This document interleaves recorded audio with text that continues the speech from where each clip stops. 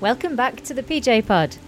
I'm Corrinne Burns and I'm reporting from Bedminster in the south side of Bristol on a very wet day on quite a busy road, and I'm standing outside a Wetherspoons pub. And it's not because I'm about to crack open a drink, it's because in this episode we're talking to pharmacists who aren't content with just waiting for people to come and see them.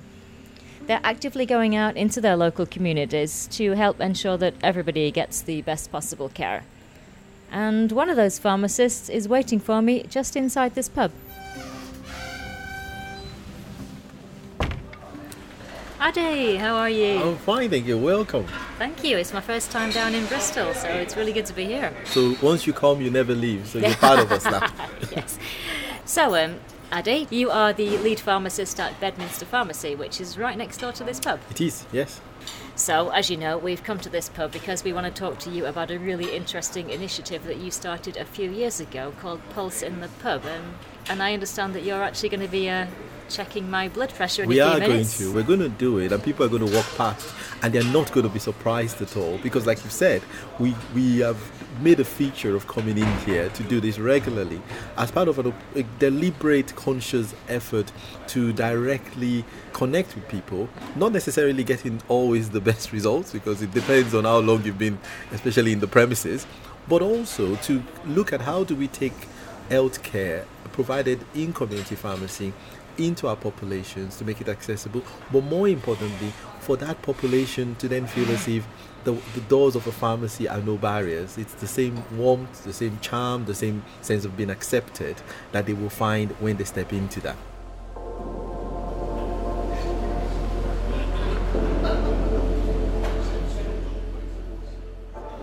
Let's put it on first. It should be coming with the sound.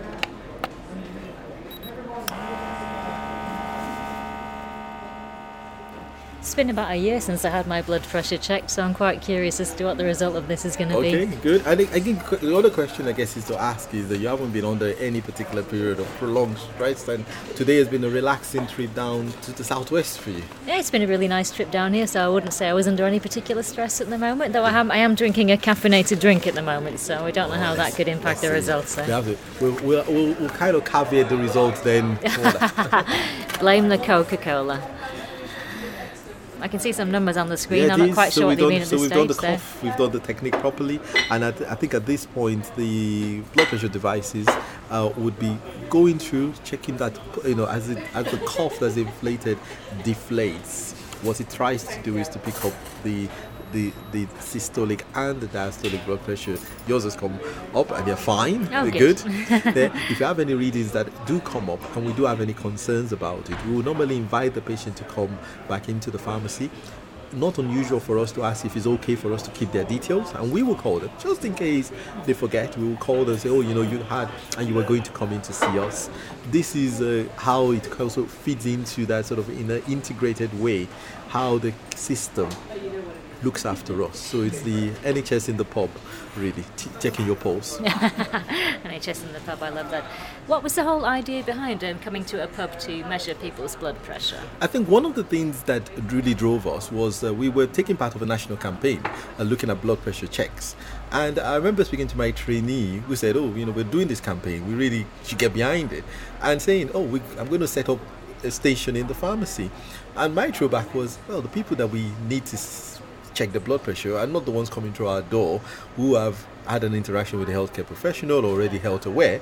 Those people who are actually in the pub, because they are the ones with this risk, undiagnosed. They are the ones that maybe walk past us every day, seeing the signs that invites them in, and think that's a strange place and not a place I go to except if I'm bad and poorly.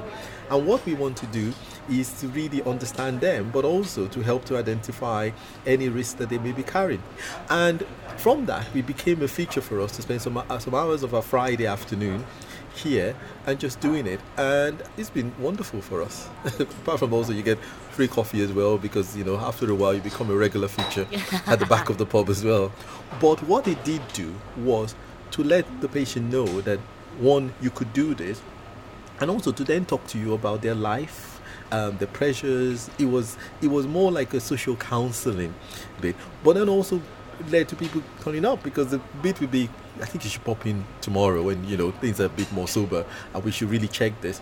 And that was it. But we really found that it really changed the dynamics of our relationship. And for us, it was really quite humbling, because we were coming in to understand the lives of the patients that we have always wanted to reach to, and to see their lives in their space without them having to explain themselves to us, because we have come into their environment, and we loved it. Actually, we love it.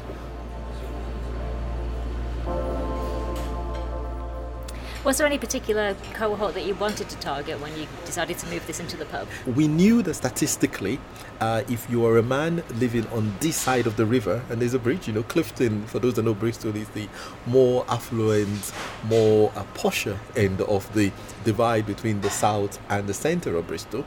And if you cross that bridge, you lost 15 years of life expectancy and about 10 years of life lived in good health. Just from that. And it was a very stark thing, because it's a walk that I can do in 10 minutes. So how do we get those patients to engage with us? How do we understand their experiences? And by coming in here, unsurprisingly, we found quite a lot of our male patients were here, but then it was part of their culture. This is where they hang out with their friends. So by being in the environment, you actually have joined the watering hole as well. You're part of that group, and you're then understanding what are those barriers. Health education, certainly part of it. Access, certainly part of it. Perceptions as well, certainly part of it. And also the sense of just feeling talked down to, there. And also fear, actually just the fact that for many of those people, they're looking at the NHS and healthcare with the lens of their lived experiences. Maybe the bad experiences at school, the bad experiences where they've had dealings with any other government or structural organizations. So you see yourself as a friendly, inviting community pharmacy, but they don't see you as that. They see that NHS logo as, that's just like social security, the job center, the school. And we were then really having to explain to them that actually, yes, we are part of that, but we're there for you.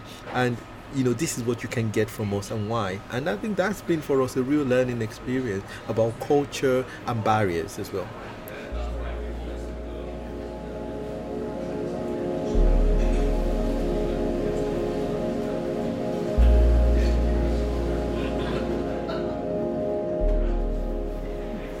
So how easy was it for you to get people to engage with this service? Were people initially a bit suspicious, or were they more trusting of you as the pharmacist in the pub? I think there was the sense that you're a pharmacist, so there was you brought in a certain degree of respectability and trust in there. I think what was difficult was why. And I think in a way initially there was certainly a lot of amusement, almost as though, are you working out some of your problems in here? Is this just a good excuse to skip off on a Friday? And I remember a few people would go, I wouldn't tell them you're sitting here doing this. You think, they know, and a wink and a pad and a there. But then, over a period of time, what then happens is after they interact with you, they will bring somebody around and go, they'll be sitting down with somebody and go, you need to go around and speak to him, you check your blood pressure and have a chat with you. After a period of time, we've done, vaccine uptake interventions here. We've spoken to people about mental health help and support here. Is led us to also doing a week-long men's health campaign, called the Bemi Men's Challenge as well. So it's brought us into that, because what happens is you are getting that sort of unfiltered view of people's health and life, and you go away thinking, I could do something about that. Fantastic, thank you. Oh, finally, how many pints have you been bought as a result of this? Well, I can't declare that, just in case the GPHC decides to listen in on us. Okay, so thank you for that, Ade. So shall we head off for a bit of a walk around your local area? Yes, let's go. Let's go and see the Bedminster. And I think it stopped raining now as well. It is good. So. You brought the sunshine with you. We always do.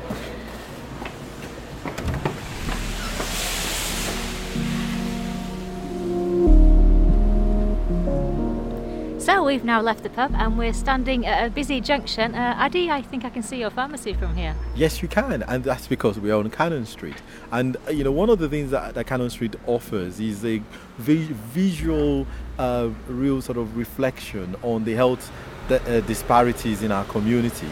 That's because on the left of us we have East Street, where the traffic's going all the way through there. You can't miss that. To the right of us we have North Street, which is a more affluent suburb of the city, actually always voted one of the best places to live in Bristol. And then just looking on the other side, then notice how we've kept our names very simple for you. We have West Street, and West Street has got pockets of it that have some of the worst social deprivation index scores in the country. And all of these places just kind of come together on right at the doorstep of our pharmacy. So we have a responsibility not just to care for that varying needs and identities, but then also to change that, actually, to help to be part of addressing that inequality that when you literally step out of the pharmacy, you can see in front of you, and it's so close and yet, so different. So a pretty diverse set of communities within quite a small area. That's it, yes, that's it. Different needs, different experiences, but ultimately what you then have is something that brings them together, which is the NHS. And that's why, really community pharmacy has to embody and drive that agenda for health, to address health inequalities.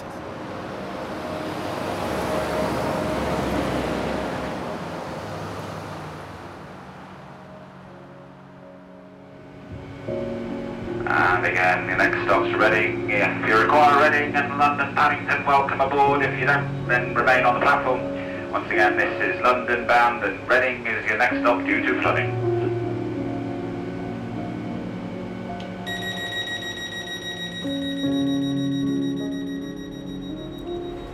We're on the train back to London now after spending the day with Ade.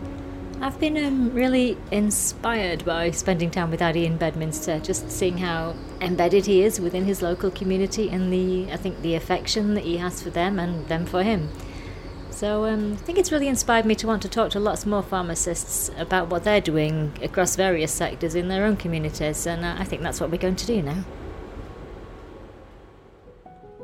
We've heard from Ade about the effect of socio-economic health inequalities in his local area. And building bridges with local communities also can include culturally competent care, making sure that the care on offer takes into account the whole person and their beliefs. Yeah, sure. So my name's Suhayla Dhanji Merali. I am the specialist pharmacist, advanced specialist pharmacist for perinatal services, and I work in Central and North West London NHS Foundation Trust. Suhayla has carved out a new role for herself in mental health, reaching out into her local community and helping ensure that every new mother feels supported to make choices about their care based on what's important to them. It's a great example of pharmacy teams getting to know their local population's particular needs. My personal passion is with the Muslim community because I'm Muslim and come from that background, so really focusing on that ethnic minorities within that community, and how we can kind of increase access, outcomes and experience as well for that community. It was Suhayla's own experience of having a child that led her to want to help others in the same position. It was quite a bad experience, really, like having a baby on your own and not having support and actually having to reach out and think, okay, I'm struggling with this. And, so if I'm just offered a medicine without really any insight as to why I should take it, would I take it if someone really didn't take into consideration who I am as a person? Can you tell me then a bit more about your outreach work in the local mosques? As a community, Muslims are quite diverse because actually we're built up of lots of different ethnicities. I remember working on a project with one of my teams, and we were talking about access targets and how we meet them and how we ensure that every community living in our area is represented within the people that we're seeing. And actually it came to me that hold on, just because we target Mosque A by going and doing a talk there, it could just be that is, for example, only a Pakistani mosque. And if we go there, we've missed all the Afghanistanis, we've missed all the Indians because they go to different mosques. So it was about thinking outside of the box and thinking, how do we reach out to those communities? Basically getting an understanding of what the demographic of who you're trying to target was the first thing in terms of tackling that kind of inequality. And then doing a bit of work in my own personal I go to a mosque and I like to be part of the community. So what we really did was go into the mosque and actually do a 10-minute talk when there's lots of mums and kids in the audience, and just kind of bring awareness to the service, bring awareness to what we deliver, what we do, in a way that's actually applicable to them. Faith is a big part of the lives of many people that Suhayla works with, and she makes that a core part of her work. I generally tend to find kind of in faith-centred communities, faith always comes into it. And so we can't ignore that fact. And so, bringing in the element of what's relevant to Muslims, which is a lot about kind of having faith in God and having trust in God. And I'm sure that applies to other religious communities as well. But actually understanding that it's not shameful to get help, because actually part of having faith in God is accepting the help that He's created for us. Having a healthcare professional there to support you is an agent through God, really. If you look at it in that perspective, you're not doing anything wrong by going to a healthcare professional. You're just doing what you need to do to help yourself alongside your spiritual, whatever that might be. So really gaining an understanding into what the kind of stigmas are, where they are, and then trying to kind of address them one by one. I know that you can't share personal details of your work, but are you able to give us any examples of the kind of ways that you've helped people? Yeah, so I had a patient who was heavily pregnant, transferred, to our service, and she was on lithium. The conversation came about breastfeeding whilst taking lithium, which isn't usually something we recommend. But I think, unfortunately, in this scenario, it was quite difficult because there was an expectation there that, from the previous conversations with other healthcare professionals, that there was nothing wrong with it would be fine, and she'd be able to. She's obviously very passionate about breastfeeding, and so applying that kind of ambivalence coaching approach, I was able to kind of support her into making the right decision for herself. So in the end, she decided not to breastfeed, but actually that was quite an emotional decision to come to, and it was only something that she was comfortable with after we'd kind of elicited all the facts. I'd gone to kind of UK Drugs and Lactation Advisory Service, got a breakdown of what information was really relevant and needed to be explained in terms of the risks and the benefits. We sat down together and we actually talked about what her goals were as a mother and aligned those to the breastfeeding whilst taking the medication. We talked about what the potential consequences might be of breastfeeding in itself, and how that might affect her mental health. Talked about breastfeeding and the medication and how that would work as well in terms of the baby needing to have blood tests and things like that. And I think it was one of the most rewarding things, because I think at the end of that consultation, she said something like, "I'm just really glad you took the time to actually talk me through it rather than telling me what to do." And I think that was the most heartwarming thing for me, was actually empowering her to make a decision. Suhayla's keen to use her work with her community as a model to offer similar support to other faith groups. I'm working on putting together some therapy that's faith-centred, that we would hopefully be able to deliver within the NHS. And, I'd love for, different religions and to be able to have that on the NHS. But for example, you might have a CBT course, but it's got adaptations for Muslims or for Christians or for the Jewish population. When you are religious, I think having something that's brings both together for you is essentially the most, hopefully, I would hope, is the most effective way of managing a mental health condition. And she has some great advice for pharmacists wanting to follow in her footsteps. Please don't let being a pharmacist limit you. I really am really passionate about that, especially for our kind of younger listeners. You're a clinician, you're a healthcare professional, you're a pharmacist. Don't be limited around, it's not to do with medicines, so I'm not going to get involved. Please, you'll be doing yourself a disservice and you'll be doing your patients a disservice. Remember that if we're trying to promote person-centred holistic care, you are a person. And I think reaching into your experiences and your life and what you're passionate about, for me, that shapes how you move forward, and really looking at yourself as a person and not letting the title of pharmacist limit you.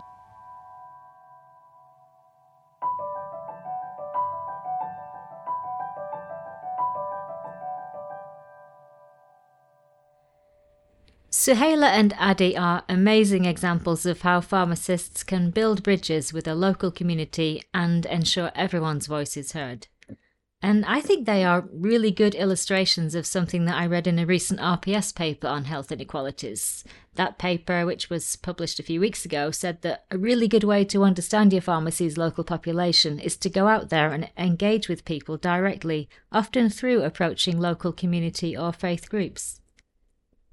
But a recent investigation by one of my colleagues, Carolyn Wickware, showed that it's getting much harder for community pharmacy, particularly in England, to keep this role up.